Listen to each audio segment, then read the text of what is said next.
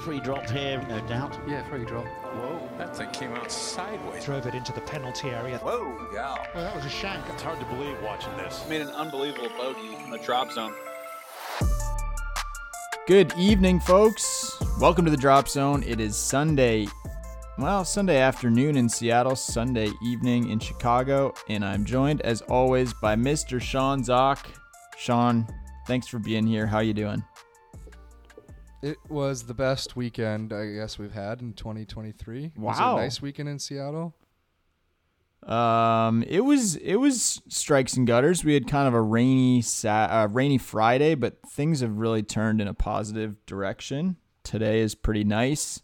Once we finish podcasting, hopefully going to take in a pleasant evening, maybe go for a little run, maybe just a stroll. So yeah, no, it's good. How far are you from, is it Gasworks? Is that Gasworks? Yeah. It's too far of a run. You can do it. You can connect up and do the Lake Union run, kind of get around to Gasworks. Sounds like you're not going to do it. I'm not going to do it tonight, but yeah, maybe I'll do it tomorrow. Just now that you've kind of thrown down the gauntlet there, run over to Gasworks. Hell yeah!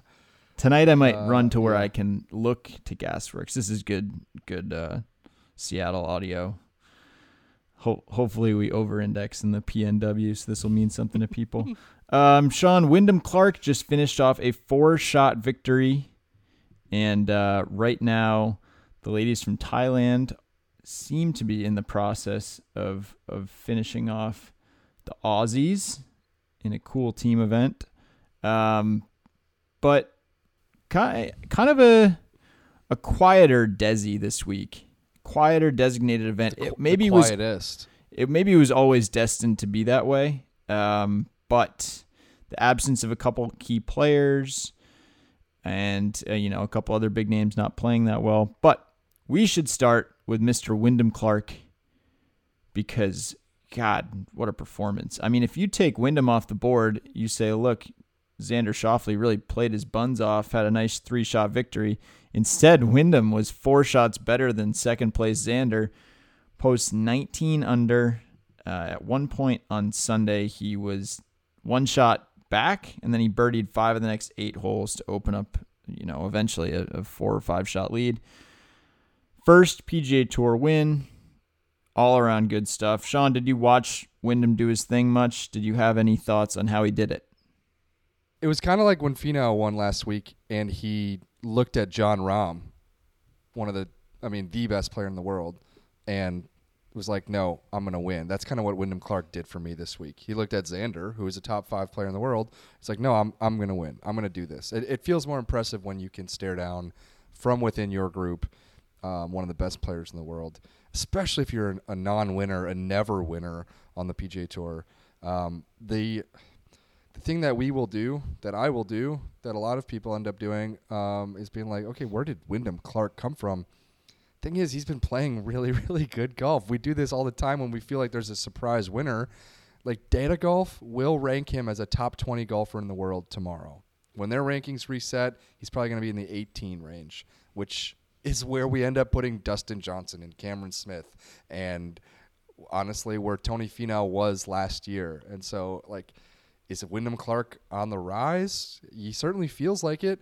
Is he playing his way onto a Ryder Cup team? He certainly looks like it. That's crazy. The kind of echelon that you jump up to during a Ryder Cup year after a massive event when you've kind of been simmering beneath the surface, and then you do it, and you stare down Xander, and you do it. So that's what I think of. I think of the more conclusive results that he gets rather than the birdies and bogeys, but his Saturday 63 was pretty sweet. It was so good. I mean, some of the golf that he and Xander played in the final group, in the second to last group on Saturday and then the final group on Sunday was pretty special to watch.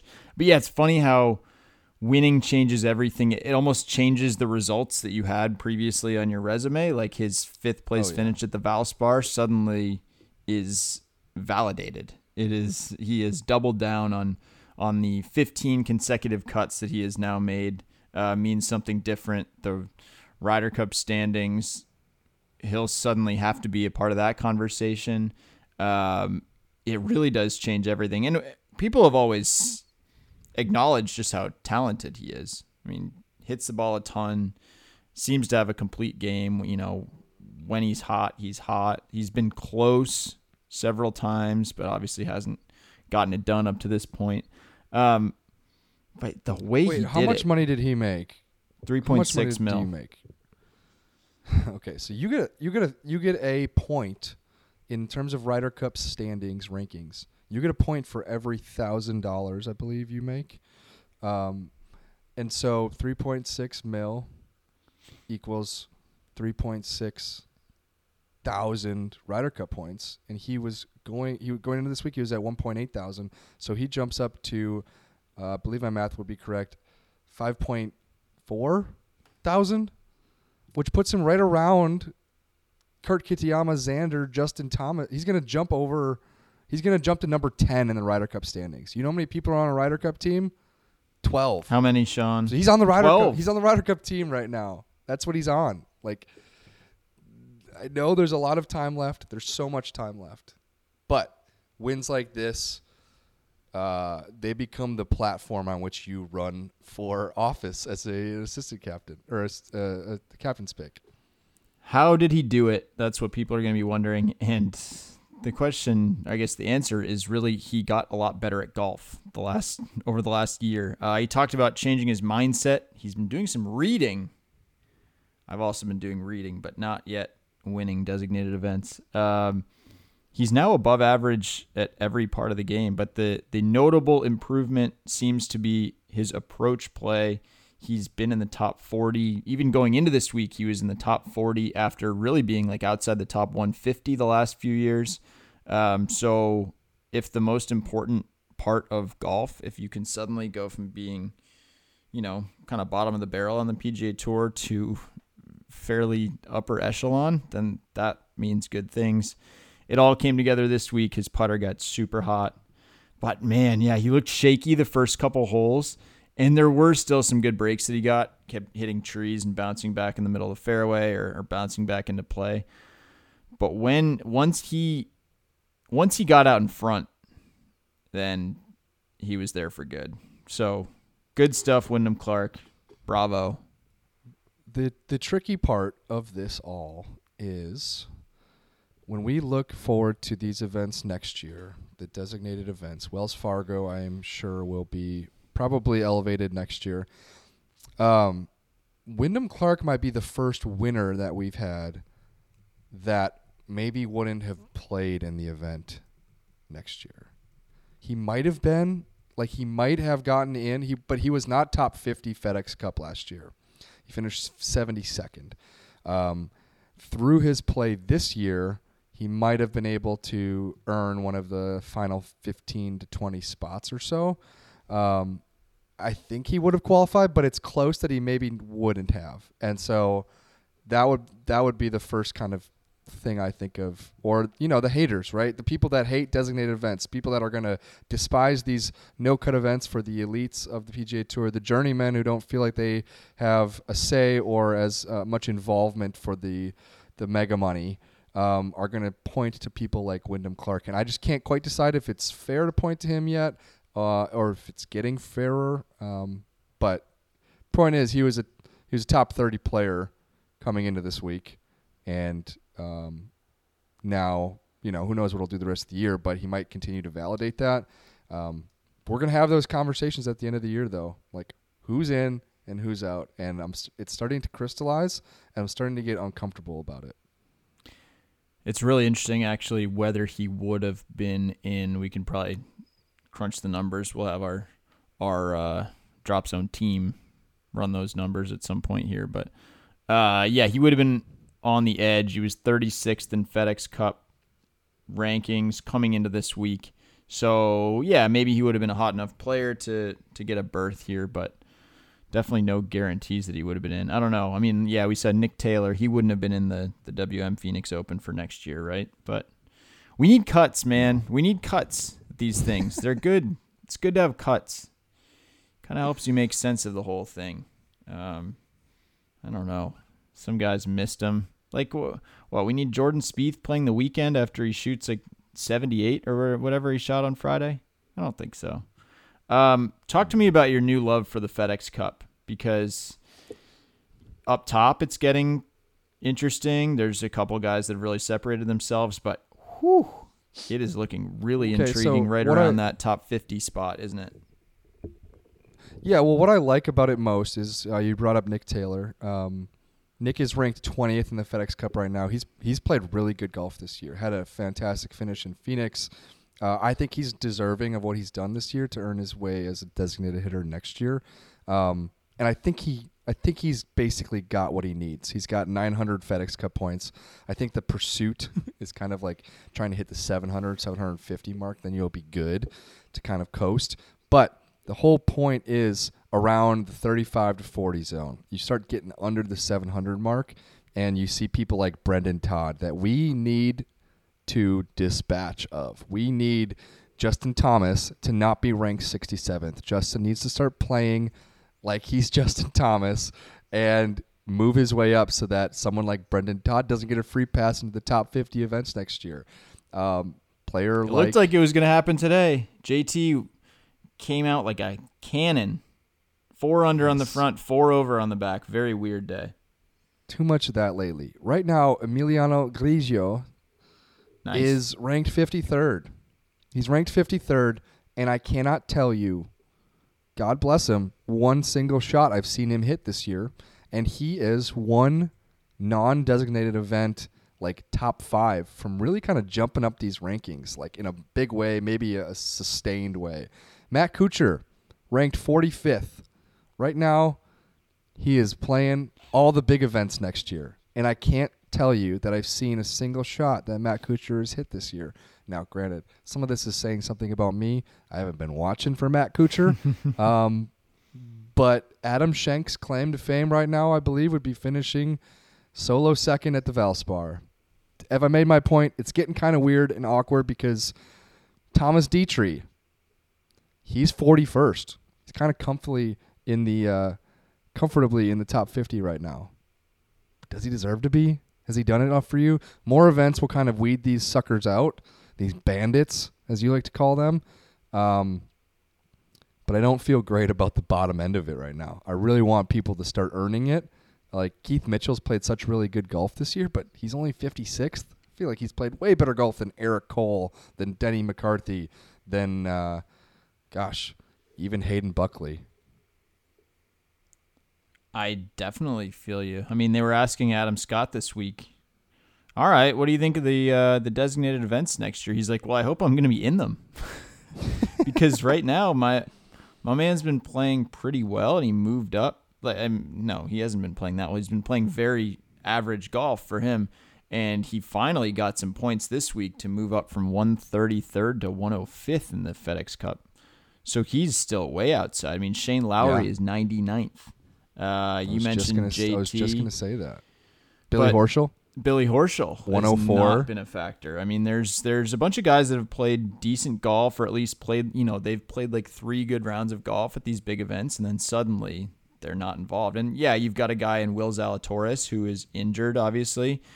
He's going to be taking up, presumably, he's either going to make it in through that OWGR top 30 or whatever. He'll get an exemption, depending on the timing and everything. But there's only so many exemptions. If what golf wants, if what the PGA Tour wants is for its biggest names and its best players to be in these things, they got to start playing well enough to earn their way in. So it's interesting, but I think that's kind of the point, right? It's good to have some urgency. It's good to have some subplots. I mean, we're going to get to the 3M Open, and that's going to be an important schedule add for someone. And, the question of whether Adam Scott plays well at maybe Adam Scott is not realistically going to the John Deere Classic, but you see my point. There will be some interesting late game storylines around who gets in this top 50, who gets in this top 70, and then, down the line, who gets in the top 30, etc. Dylan, the other thing I want to talk about is someone who's floating under the radar.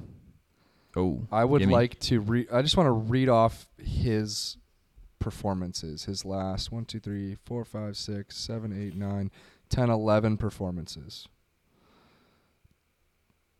you'll probably know what it is, but T2, T34, T54, T11, T10, T20, T31, T13, T17, T10, and T15. Now, you'll notice only one of those is the top 10, but you'll also notice 0 of them are missed cuts.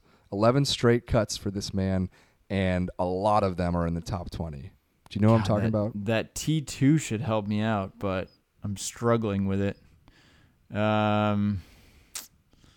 No, who is it? Who are we talking about? Ricky Fowler. Ricky Fowler has not missed a cut in 6 months, and he is racking up top 20 finishes. He's got 1, 2, 3, 4, 5, 6 top 20s in his last 7 events. He's now back in the top 50 in the world golf ranking, and he can't get himself a top 5 finish besides that T2 back at the Zozo behind. He kind of got up to the edge today. He was like, maybe T6 with 3 holes to play, and then bogeyed 16 and 17. But yeah, he's playing really good golf. The weird thing, Sean, is that you look at the spring break trip reunion, right? Smiley, JT, Spieth, Ricky. Who's playing better golf right now than Ricky Fowler? The answer is Jordan Spieth. But not this week. Not this week he wasn't. So I don't know. It's funny how those dynamics change, and there's some. Do you remember when they took that trip? Pull. I remember, 2016. Yes. So let's all look back 7 years. Justin Thomas just played his first Masters. He had won in the previous fall, but he was really, really still working his way up. He did not win the PGA Tour Rookie of the Year. Daniel Berger beat him. I believe that's the other guy I was going to mention at some point, but yeah, keep going. But anyways, 2016 April. This is the end of April, and you'll remember what happened in early April. Jordan Spieth's playing in the final group with Smiley Kaufman. Final group with Smiley Kaufman. Smiley Kaufman, fast forward 7 years, is now a broadcaster, doing a great job of that, but does not play professional golf anymore. And that spring break that they looked back to was a few weeks removed from one of the best weeks of his entire life and one of the lowest weeks of Jordan Spieth's life, because 2016 is when he dropped a bunch of balls into Race Creek. And we talk about the different trajectories that careers take. Holy cow, all of those careers have taken very, very different careers. I guess JT and Jordan have similar careers, but still very, very different. And I was glad that they poked fun at that the other day when they posted about the trip that they were on with their wives, because, man, time flies in a span of 7 years. And I just asked Rory McIlroy about that. Just ask Daniel Berger, too. That was the other thing I wanted to mention. Doug Ferguson kind of tracked him down last week. I was just touching on this in the Monday finish for this week for the column tomorrow on golf.com. But Berger, I'm curious if you're going to recognize who this might sound like, Sean. But Berger he's been out for months. I mean, he's just been in Florida. He's been rehabbing. He's been working on this mysterious disc and back issue. And he's finally getting back closer to playing. But he's another guy that obviously won't have a free pass into any of those events.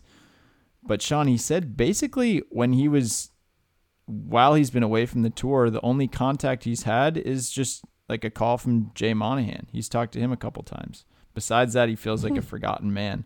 I'm curious if that reminds you of anyone else. Reminds me of Brooks a little bit. Yeah, that's what I was thinking. That's what it made me think of.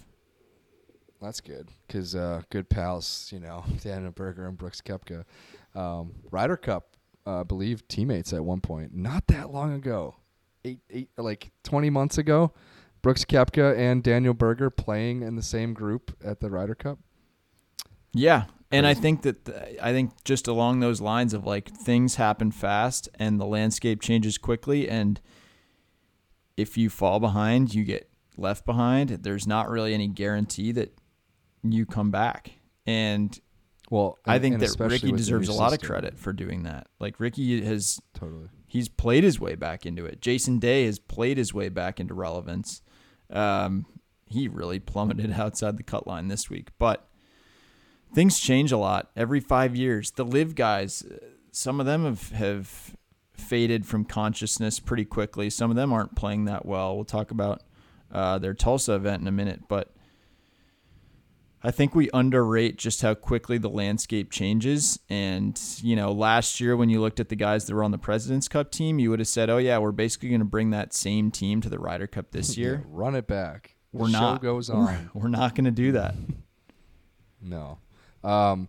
That's why I kind of brought Ricky up, is because Ricky's got pals on the Ryder Cup team.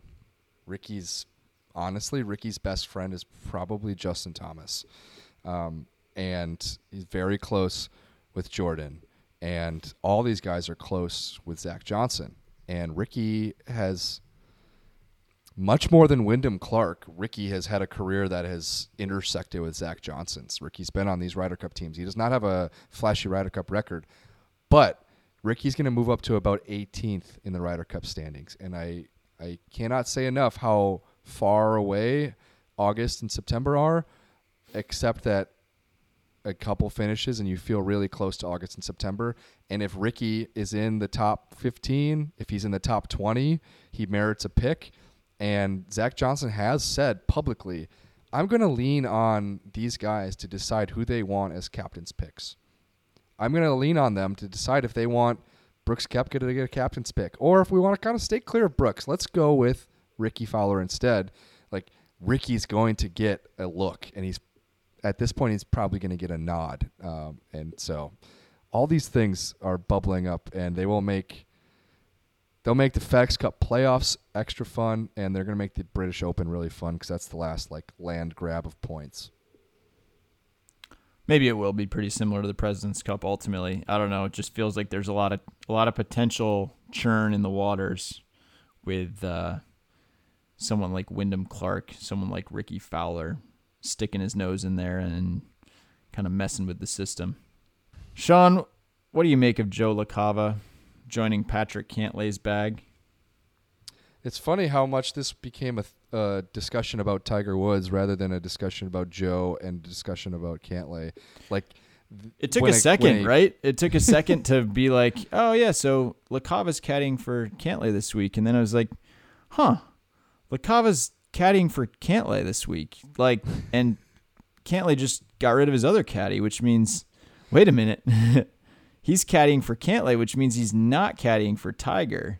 Well, that was what I was upset about. Not upset, but annoyed at is whenever a top 5 player in the world drops a caddy. I mean, that is news. If Rory dropped Harry, if Xander dropped Kaiser, if Tony Finau changed caddies, he has at the time been a top 15 player and changed caddies. That was big news because that's a huge change.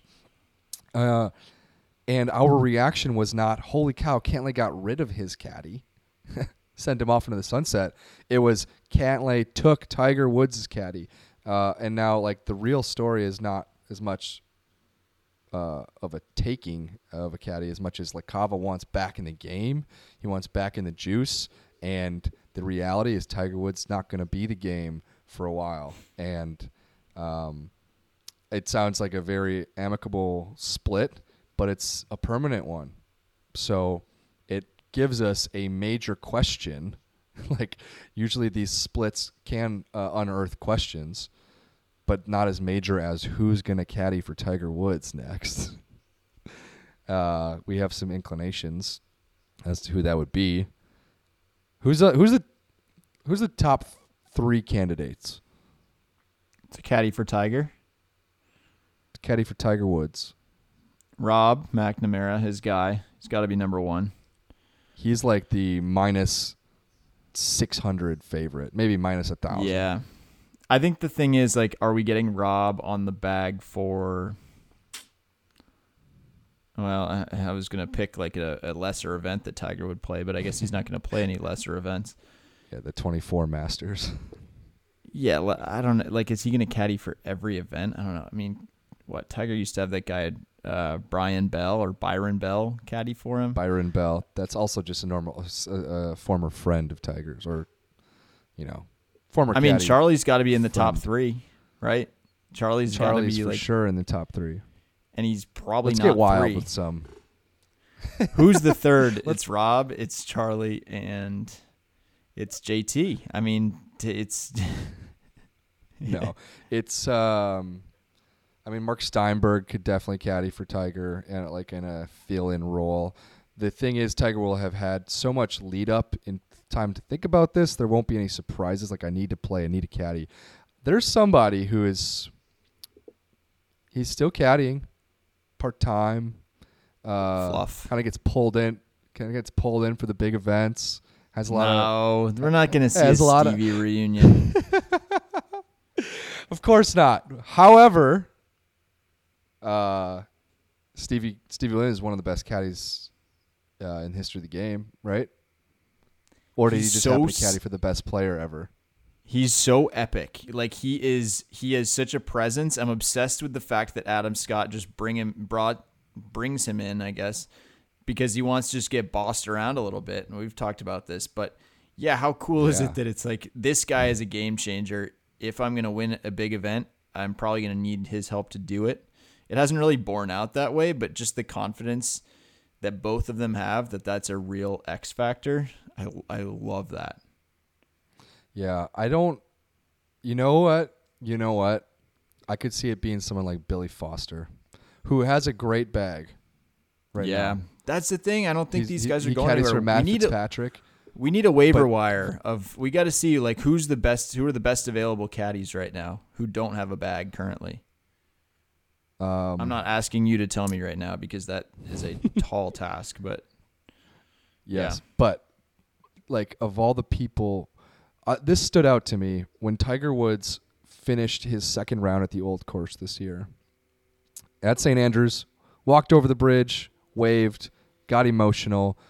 Matt Fitzpatrick was in his group. Max Homa was in his group, and they both kind of like kept their distance to not get in Tiger's way during Tiger's moment. When Tiger walked off that green, he hugged Matt Fitzpatrick's caddy. He hugged Billy Foster. Like he did not hug Fitz and Homa. How many times has Tiger Woods finished a round of golf and hugged a caddy of one of his group members? I don't think it's happened a lot. Single digits maybe, but he hugged like that is there's a relationship there. It's almost all respect, and I there's like it's not like Tiger and Billy have had like late nights together, but he could pull Billy Foster off of Fitz's bag. I think Billy's a deeply loyal guy, so maybe it doesn't work like that. But there's some connection there that it could work out. Yeah, I don't think he could, but whatever. I like the idea. He's Tiger freaking Woods, dude. If you're Matt what's he gonna Fitzpatrick, play? do you understand a little bit next week? Next year? Yeah, you would He's gonna understand. He's going to play the amount that we thought he was going to play this year, which was 4.5. Fitz is a long-term investment for Billy Foster. That's a guy he's going to ride with. Yeah. No, you're right. When Tiger plays on the President's Cup the team next year, Foster's not going to be. I think it's a little bit weird that we wouldn't quite know. How about LaCava for Cantlay? What's the Cantlay piece of this? Or you're still thinking idea of Tiger caddies over there? I can see your excitement. John Wood. Oh, that's a great answer. Tiger and John That's Wood a good answer. Communicate. Everyone likes John Wood. Yeah, I can Tiger see it. likes him. John, we got to get him on the horn. We got to get him signed up. Yeah, I mean, and he's a veteran, but he's, some guys like would be too excited to be Tiger's caddy. John Wood doesn't seem like he would be that. Like John Wood seems most excited about going and seeing the wolves in the fucking Yellowstone National Park. Like that's where he gets excited. Tiger would be really cool for him, I think, but he would just still be pro's pro. Maybe that's the answer. He's number 3. Yep. We'll set the odds for this. Does this do anything for Cantlay's chances in your mind? Does it change anything about his whole dynamic? I don't really think so. Like, how much better can Joe LaCava make him? That's what's weird about this. The correct answer is we have no idea, and predicting caddy stuff seems so impossible, but it seems good, right? It seems like a good move. Is Patrick Cantlay not one of the 5 best golfers in the world?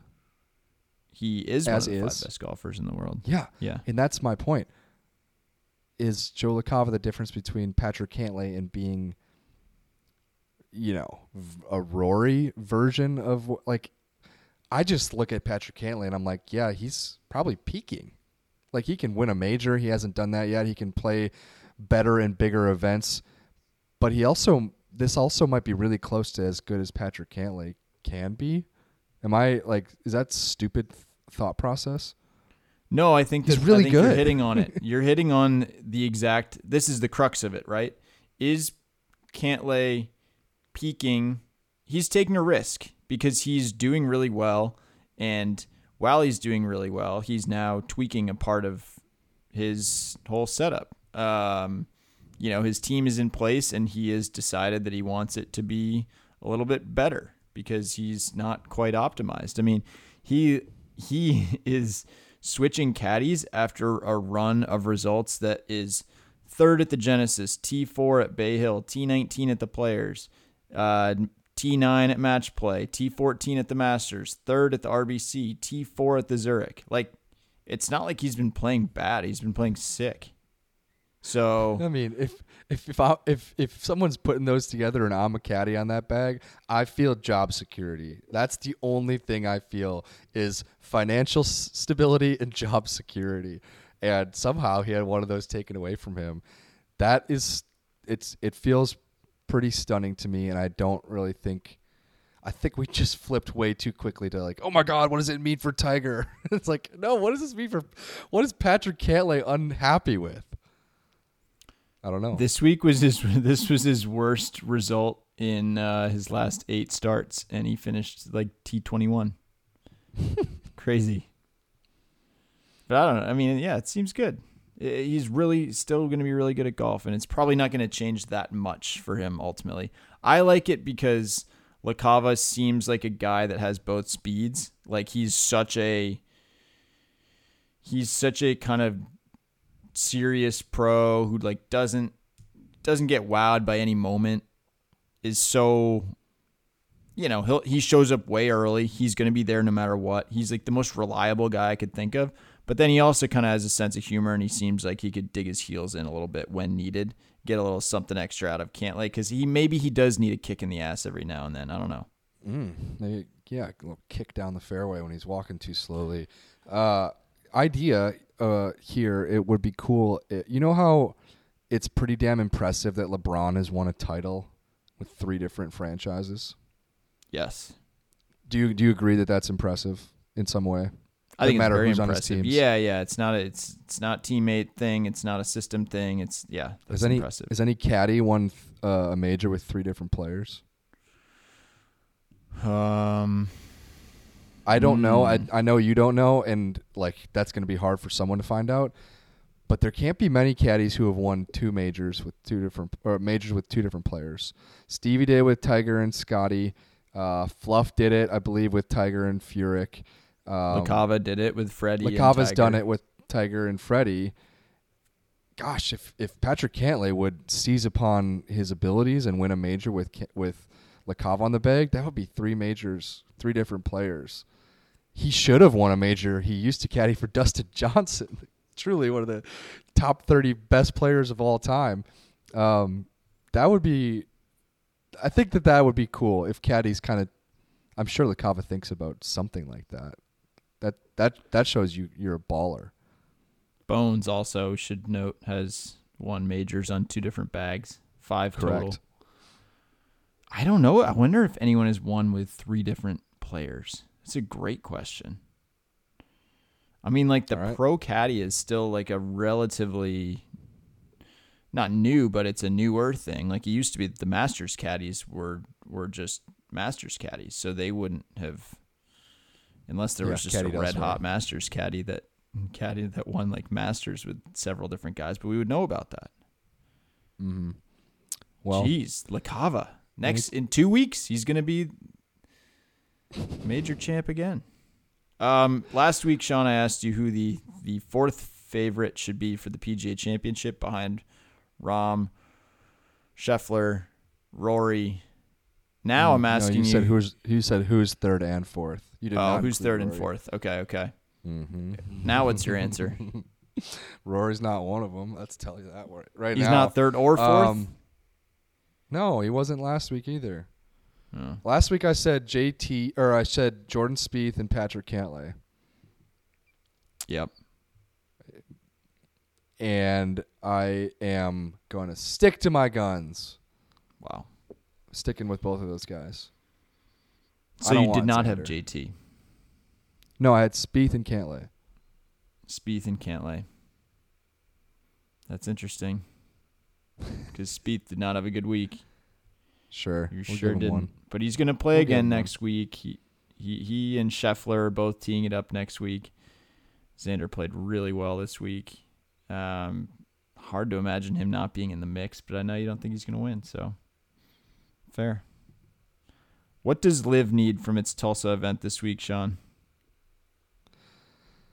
It needs to show that there's a baseline that it can hit with all of its events in terms of hype, and it can't be forced hype, and it needs to be on more radars at a baseline level, because Adelaide, down in Australia, that event was hype. It had it, and it had people showing up to match the hype that LIV injects into it. Singapore doesn't. And you know what? Mayakoba didn't really have it either. And so that is one of the tricky aspects of taking your golfers around the world, is that you promise to be growing the game by bringing golf to places that golf doesn't really exist at the tops of sport. Well, it might not lead to a really great vibe. Like it might lead to a lot quieter. It might lead to playing in the middle of the night in terms of American viewing audiences. Tulsa's smack dab in the middle of the country and the perfect place, viewing time to watch sports. Tulsa is a golf community that came out in droves for Southern Hills in the PGA Championship last year. So you're just trying to make good on what the PGA of America started. If you can't do that and be on more radars, I don't feel good about LIV's chances. If you can show that you have an ability to be a derivative of what Adelaide was, have highlights that people talk about on social media in a good way, a positive way, like Chase Koepka's ace down in Australia. If you can, have positive headlines for a change. Like last year at Badminster, right? Trump made it seem like a political rally.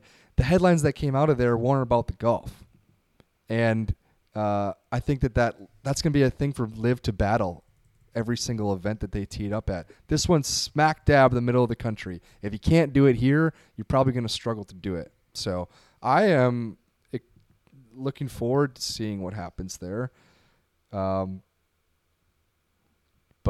probably skeptical as always. I think it'll probably be pretty well received. Yeah. Why not? The Tulsa audience is primed for golf after last year's major, after being featured in like 5 different Netflix episodes. And I think that the in-person experience I would expect will go pretty well. I think the question is whether it needs anything more than that. I mean, now it's been out of the country for a couple consecutive events.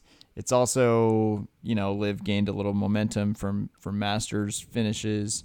It'll be interesting to see how Phil plays. It'll be really interesting because this dynamic of the PGA Tour having one of its lesser events in Texas while LIV has one of its events in Oklahoma, that's a real head-to-head battle. And maybe the answer is that the golf public doesn't care a lot about either of those. But Probably. LIV has quietly stopped releasing any TV ratings whatsoever. So I think we can probably take that to mean that they are not loving the CW reception, or they've at least seen that it's not to their advantage to talk about whatever their ratings are. So I think they would like to see a nice week from that perspective. And maybe they would like to see Taylor Gooch win a third consecutive week too. Maybe no news is good news. Maybe you're right, Sean. Maybe they're just holding those Orlando results because they were like, let's just keep this in our back pocket, and then boom, blow people away with it. Yeah. I'm at this point where I would like it to be better. Like I'm actually, call me crazy, I'm actually rooting for it to have more success, because it's getting to the point where it's kind of, it can be a little sad when things happen there, and it's like, oh, it's a reminder that golfers on that tour don't play on the PGA Tour, and we have to wait. Like we have to watch Taylor Gooch ball out against the Fireballs in order to see him do it against Xander and Cantlay. I think that at times makes me a little sad. It's their own doing. But it puts us in a position to analyze apples and oranges as if they're the same fruit, and they're not. And notably not the same fruit. You heard it here first. But do you not have a little tricky issue with that when you're trying to figure out, like, damn it, is Taylor Gooch playing like a top 30 player, top 20 player in the world right now?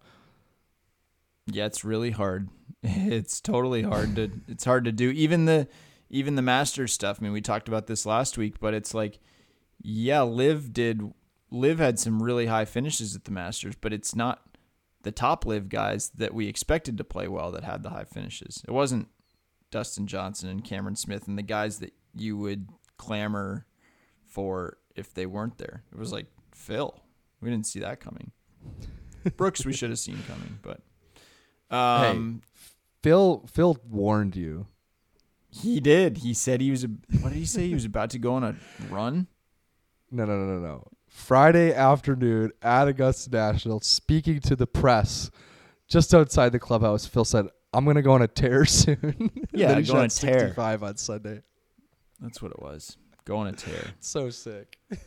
All right, Sean, finally I want just sort of like 1 minute rundown of your current golf game now that it's nice in Chicago, and like what are your goals for the year?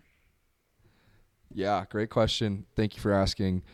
I am a 7.6 handicap, which means I am technically only 1.7 away from being a 5.9.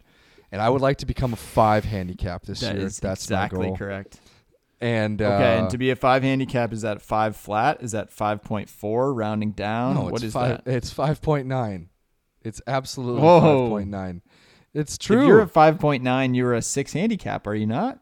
No, you don't get 6 strokes at a completely flat, whatever level golf course in terms of the slope and rating. No, if you're a 5.9, it all rounds down. I've been a 7.9 over the last 6 months when I had shoulder surgery and didn't play a lick of golf, and I came back and I said I'm a 7 handicap. And then I proved it by shooting 78 on Saturday, and then something, I don't know, a little bit worse, a decent bit worse on Sunday. But where my game is at is just the ball striking is good. I just am trying so hard to have a Sungjae Im, Cameron Young, Hideki Matsuyama swing thought of pausing at the top of my swing for tempo. I get it into a really good spot at the top, and I'm starting to deliver it in a really good spot at the bottom. But in between, there's a lot of quick jerk, quick twitch muscles, as they say during the NFL draft. I'm a quick twitch player, and I need to slow it all down. Then we'll become a 5 handicap later this year. All right, 5 handicap. In the meantime, if it goes up a little bit, then maybe I'll want to be your partner when you're getting 8 or 9 shots. But when you're only getting 5, it's gonna be less appealing. Why don't you explain to the family, the Drop Zone family, who were very curious about your performance, but who somehow maybe didn't read the article you wrote this week about your attempt to qualify for the U.S. Open? Yep, I dipped the quill, so to speak, Sean, on the experience. I did write about it for golf.com, so you can definitely check it out there. Yeah, I mean, pretty fun. Felt a lot of emotions playing this thing. Not in a way that I was gonna break down in tears, but just in the sense that at one hole I feel frustrated, the next hole I feel energized, encouraged, hit the ball better than I could have expected. Hit 14 greens, and once I was on the greens, it was horrible. I hit some putts that were pretty good and could have gone in, but I missed them all. I mean, I had one putt, and it was on the 18th green where I finally made a 4-footer for birdie. So that was a nice way to finish. But yeah, I don't know. I had 38 or 39 putts. Shot 77. Was going to have to shoot 71 even to be an alternate. So I was not close to qualifying. I was close to playing well. Close meaning that was a long golf course. Yeah, 7,400 yards maybe. It was a bunch. It was quite a bit of course, and I definitely had to hit quite a few long irons, mid to long irons, which is typically the worst part of my game, and that was what was so exciting. I kept hitting pretty good, 5, 6, 7 irons. It was cool. Sweet. And then to just get on the greens and it felt foreign. The putter felt like a stranger in my hands, and I did not like that at all. I missed one shorty. But it wasn't like I was. Why'd you miss yippy. that one? I actually have been thinking about that. Because I didn't take enough time. I know. It was it wasn't like a 1-footer, but it was less than 3 feet. It was probably in that 2.5-foot range. And I just hit it too hard. Top lipped out. Still at another 2 feet after that. I don't know. It's because I don't ever hit 2-foot putts of consequence, and you can't play one meaningful round of golf per year and expect to have your whole game dialed in. Yeah. So I think that's kind of what it comes down to. My goals for the year are just to play a little bit more golf where the putter feels, where I feel like, oh man, I really want to play well. That's my goal. Yeah. Test it. We should get you. Yeah. Thank you for being vulnerable on this episode of the Drop Zone. And thanks to everyone who listens in, and go read Dylan's article on that experience. Maybe make you Thank you to the people that reached out. It was pretty cool. I tried to write about it in a, I definitely wrote about the positives that come from just testing yourself. And I think people could relate to the idea. Anyone that's been a competitive athlete, really at any level, knows that feeling of, all right, I still kind of like doing this and want to do it, but I'm not as good as I was. And in reality, the best that I was not as good as I wanted it to be. So I think all of that is pretty relatable to anyone that's tried to play a sport at a high level. Sure. Maybe even Patrick Cantlay. He wants to be a little better. So do we. Zonies, thank you guys. We love you. Peace. See you next week.